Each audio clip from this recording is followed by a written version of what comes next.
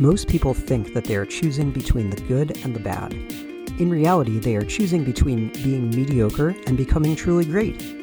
Welcome to the Next Action Podcast with your host, Brian Wallace. In 15 minutes, we'll help our guests catapult from their current situation to a path of greatness. Welcome back to the show, everybody, and happy holidays. I'm back, Brian Wallace, your host of the Next Action Podcast, and I have a really great guest for you guys today, my buddy Rich Keller. Rich is a motivational speaker who travels the country inspiring young adults to consider how the power of crafting their personal brands with just one word can transform how they are seen by the world so that they can stand out, conquer obstacles, reach excellence, and score, which we will get to shortly. As a brand marketer for 25 years, with his MBA from the Wharton School of the University of Pennsylvania, Rich transitioned from using this one-word core value approach to successfully craft identities for iconic brands like Planters Peanuts and Godiva Chocolate. Now he's getting me hungry. To doing the same now for young adults. Rich, welcome to the show. Pleasure, man. Thank you for having me, Brian. I'm excited to be here. Grateful for the opportunity. Thank you. Indeed. This has been a long time coming. I know that as soon as we hit it off, not that long ago, starting from LinkedIn and then into a conversation, I knew that we'd be doing this one of these days because our conversation was too good to just, have that hoarded away just one-on-one to ourselves. So let's basically rehash exactly what we already sort of talked about, except this time everybody's listening. Yeah. But that's kind of why people tune into the show. So as I said in your bio, you worked for some of the most popular, iconic food brands in the world, and you know what it's like to be in big corporate, but you've taken a totally different outlook on life, different trajectory in your career. So tell us a little bit about getting out of corporate and going into a young adult market of all things, right? Yeah. So in September of 2017, I got up and I basically quit my corporate career. I'd had enough. I really wanted to impact the lives of young adults. I am a 26-year cancer survivor, and I'm married to a 9-year cancer survivor. My wife had breast cancer 9 years ago, and I just felt like it was time to, leave my legacy. And so I left, and I really had no idea what I was going to do next, but I knew that I wanted to impact lives. And so one of the things that I always wanted to be as a kid was a talk show host. And I thought the next best thing to doing that was to become a motivational speaker. And so I enrolled online in a course. And I really honestly thought I was just going to go and tell my story, share my story about my journey, my cancer journey, my wife's, a little bit about my, childhood, being so challenging. And one of the things you learn in motivational speaking school first day is nobody cares about your story unless there's some value in it for them. And I really stopped in my tracks because I really did not know what I was going to do in order to deliver that value on top of my story. And I thought back after really digging deep and speaking to some mentors, I thought back to an incident, a moment that I had with my son about 2 years before I quit my job. And basically he was applying to college. And he asked me to prep him for his alumni college interviews. And I said, sure. And I asked him one simple question that would literally change the trajectory of my career. I basically said to him in preparation, tell me about yourself. And he looked at me and he just had no idea what to say. And I said, just tell me about yourself. And he basically said, I'm a senior in high school and I play video games. And I looked at him and I said, you have no idea who you are? And he said, Dad, they don't teach us this in high school. That's an overwhelming question. I don't even know where to begin. And it was at that moment that I thought back to my career in corporate marketing for 25 years. As you said, I worked for some of the biggest companies, Nabisco, Kraft Foods, Godiva, Cadbury. And one of the things I did in my career, very simply, was that I would craft the identity of all these brands using one word. And that one word was the core value that each brand brought to a consumer's life. Because here's the deal, brands solve problems. And the way a brand solves problems is by adding value.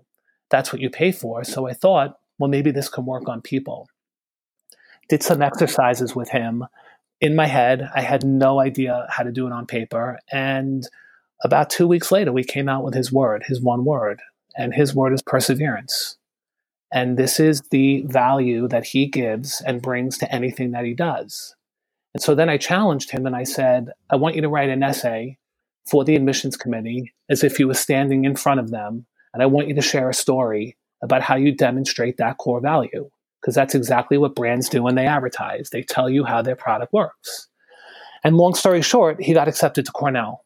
And he's a junior there today. And it was at that moment, right after I quit my career, and I was thinking about that motivational speaking comment about adding value, that I thought to myself, what if I traveled the country and I motivated young adults to consider how the power of crafting their brand in just one word, which is their core value, can transform how they are seen by the world. And my platform SCORE was born, which is an acronym for Stand Out, Conquer Obstacles, Reach Excellence.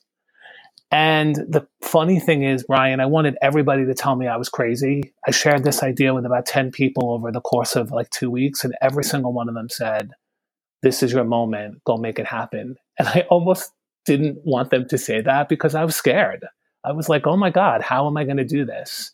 But now I have to do it. Yeah. You're agreeing with me. Oh no, now I can't get there. Yeah, right. And I'll tell you, like, 10 years ago, about 15 years ago, I should say, I ran the New York City Marathon right after I had my cancer. And I did the same exact thing. I told everyone I was going to do it. And people laughed at me. And that was like the biggest fuel for me to prove them wrong. And in this case, instead of telling me I was crazy, they were like, okay, go make it happen. This is a brilliant idea. My wife was like, I'm totally in support. And I just got up one morning and I put on my wall in my study, your story isn't over, go make it happen. And little by little, I just started building my talk and I started building my network and I started communicating with schools and communicating with conferences. And I cannot tell you how grateful I am for the people I've been working with, because most people, the premise of my entire platform is built on the insight that what you do is not who you are, but who you are should define what you do, which is another way of saying that your identity is not caught up in what you do.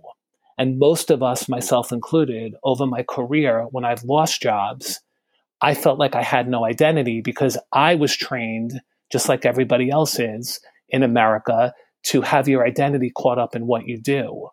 But once I discovered that my son knew who he was, and by the way, my one word is catalyst. I'm a catalyst. And once I discovered that I was a catalyst, I realized that that should define what I go out and do now. In this case, being a motivational speaker and disrupting the conversation to make people discover who they are versus what they do.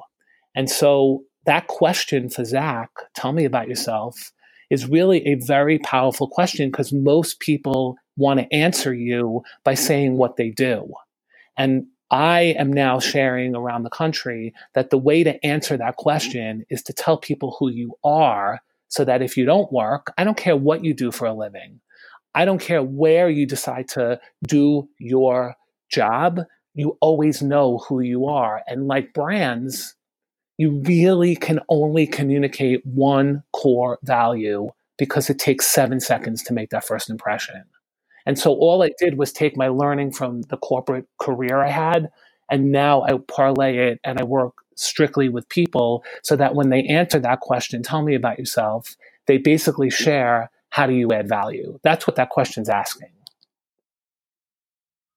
I love it, man.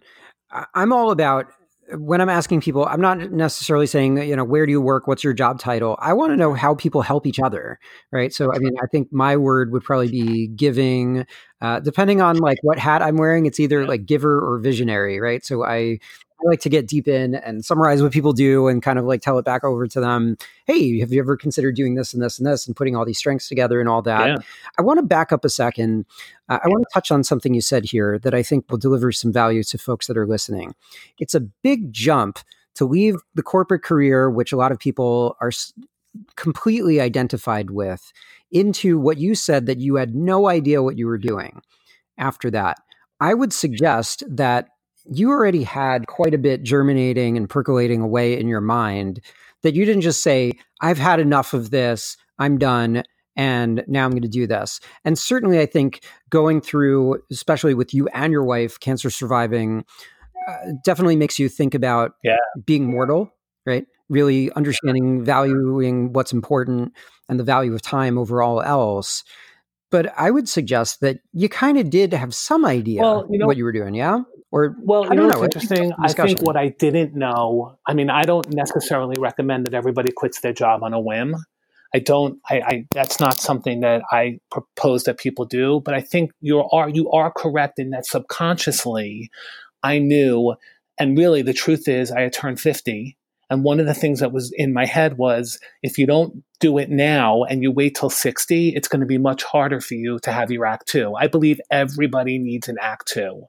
Corporate America at some point will age you out. There's no disrespect to corporate America, but that's how it works.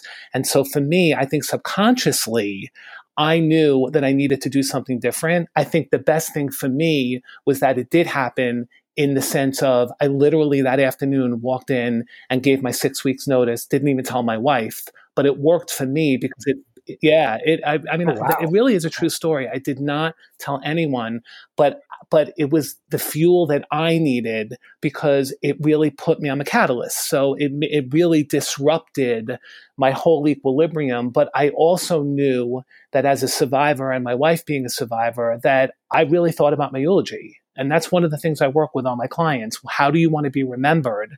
And therefore, go live it. So you're correct in that I probably subconsciously had that idea, but on a whim, if I had not made that decision that afternoon and I asked 12 people, I wouldn't have quit my job, because everybody would have said, don't do that. You're crazy. You have nothing to fall back on.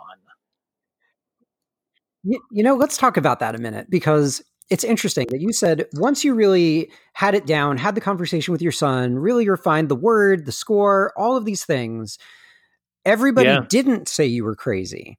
Now, it's interesting. So a lot of times I don't care when people think I'm crazy. Like when I first started my business, and then I kind of changed it a little bit and now really found my lane where we can do truly transformative work, specifically through infographics rather than just like an all fit all, one size fits all marketing kind of thing that everybody's doing. A bunch of people thought I was crazy. A lot of times it doesn't make sense to ask our friends because they're not really in a position to answer. It's almost like punishing your friends, right? So it's kind of interesting that in this conversation so far, you've had both sides of it. So at the beginning of that journey, you were on a whim. You didn't even tell your wife. If you asked a dozen friends, they all would have said you're crazy. But then later, when you defined it out more, nobody thought you were crazy. That's really funny because it's both extreme. But it's funny because a really good friend of mine, a couple of years ago, when I was looking for a job, he said something to me that always stuck in the back of my head, and I remembered it at the moment. I made this decision. He said, "Rich, you are hitting base hits. You got to hit a grand slam. You're capable of doing it."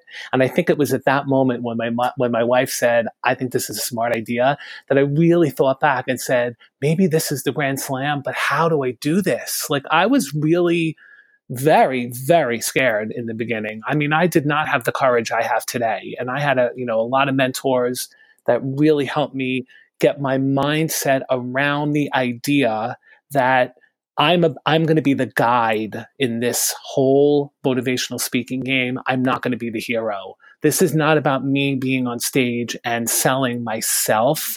It's about me being on stage, guiding my message into the hands of the audience, and they're the heroes. And as soon as my mentors helped me understand that, that's when I realized what was holding me back was just the courage to believe in my core value, to believe that as a catalyst that I can disrupt and I can inspire and motivate people. And it was that whole mind flip of being the guide, not the hero, that made me think back to that lunch with my friend Mike, where he said, "You've got to hit the grand slam. You're capable of it." And now I feel like I'm on the track to do it. I don't know if I'm not there yet. Yeah. I think you're getting there, honestly. And you know what's really interesting? So Bezos talks about that in baseball analogies too. So what's the most we can do if we're stepping up in a baseball scenario? We can hit a grand slam, which for those of you who don't follow baseball at all is 4 runs. But what's interesting about business, when you really roll it out there, you can hit for 1,000 runs at once, right? So I'm looking forward to see how far you're going in this journey, Rich. And it looks like we're just about out of time, but I'm hoping that you're swinging for the fences to change the hearts and minds of thousands and hopefully millions. So, Rich, you've been a fabulous guest today. Where can everybody find you? You can catch me up on LinkedIn. Just type in Rich Keller Catalyst, and you can find me on Instagram at Rich S, as in Scott Keller, and my website, which is therichkeller.com. And I'll just say one thing. Besides thanking you, because I'm really grateful for this opportunity, I'll also say that my mission is to transform 1 million lives one word at a time. So buckle up. I'm coming for you. Thank you. There we go. Go get them, Rich. Thank you.